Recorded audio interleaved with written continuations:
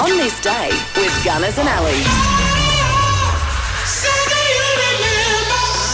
It's Thursday, the 1st of December. And also the first day of summer. It's Woody Allen's birthday today. The US actor, director and writer is 87. Life does become unbearable because it's a pretty grim enterprise. Happy chap, isn't he? Mexican golfer Lee Trevino. Today, he's 83. The American singer and actress Bette Midler. Today, she's 77. Irish singer-songwriter Gilbert O'Sullivan. Today, 76. He was a lead guitarist with Daddy Cool. Ross Hannaford, he was born today in 1950, but we lost him in 2016. She played Kath in the comedy series Kath and Kim. Today, Jane Turner is 62. The Tigers, yellow and black, away from toy. Come on, Kel, we don't want to miss our first footy match together, doll. Nice. Vance Joy, the Australian singer-songwriter, is 35. He just won an ARIA. US actress Zoe Kravitz. Today, she's 34. And son of Steve and Terry Irwin, Robert Irwin, today is 19. It was on this day, but back in 1929, bingo was invented by New York toy salesman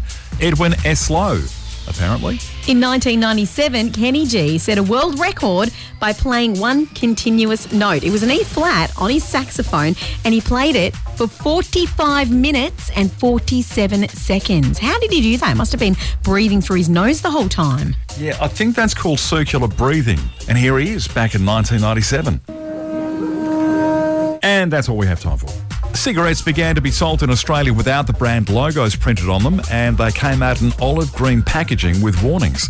That happened on this day in 2012. People still buy them though, and the price of cigarettes is so expensive. I'm glad I don't smoke. And in 2014, The Hobbit, Battle of the Five Armies, the third and final Hobbit film, directed by Peter Jackson, premiered in London. Just a few of the things that happened on this day for Thursday, the 1st of December. It's the first day of summer. 24 sleeps till Christmas.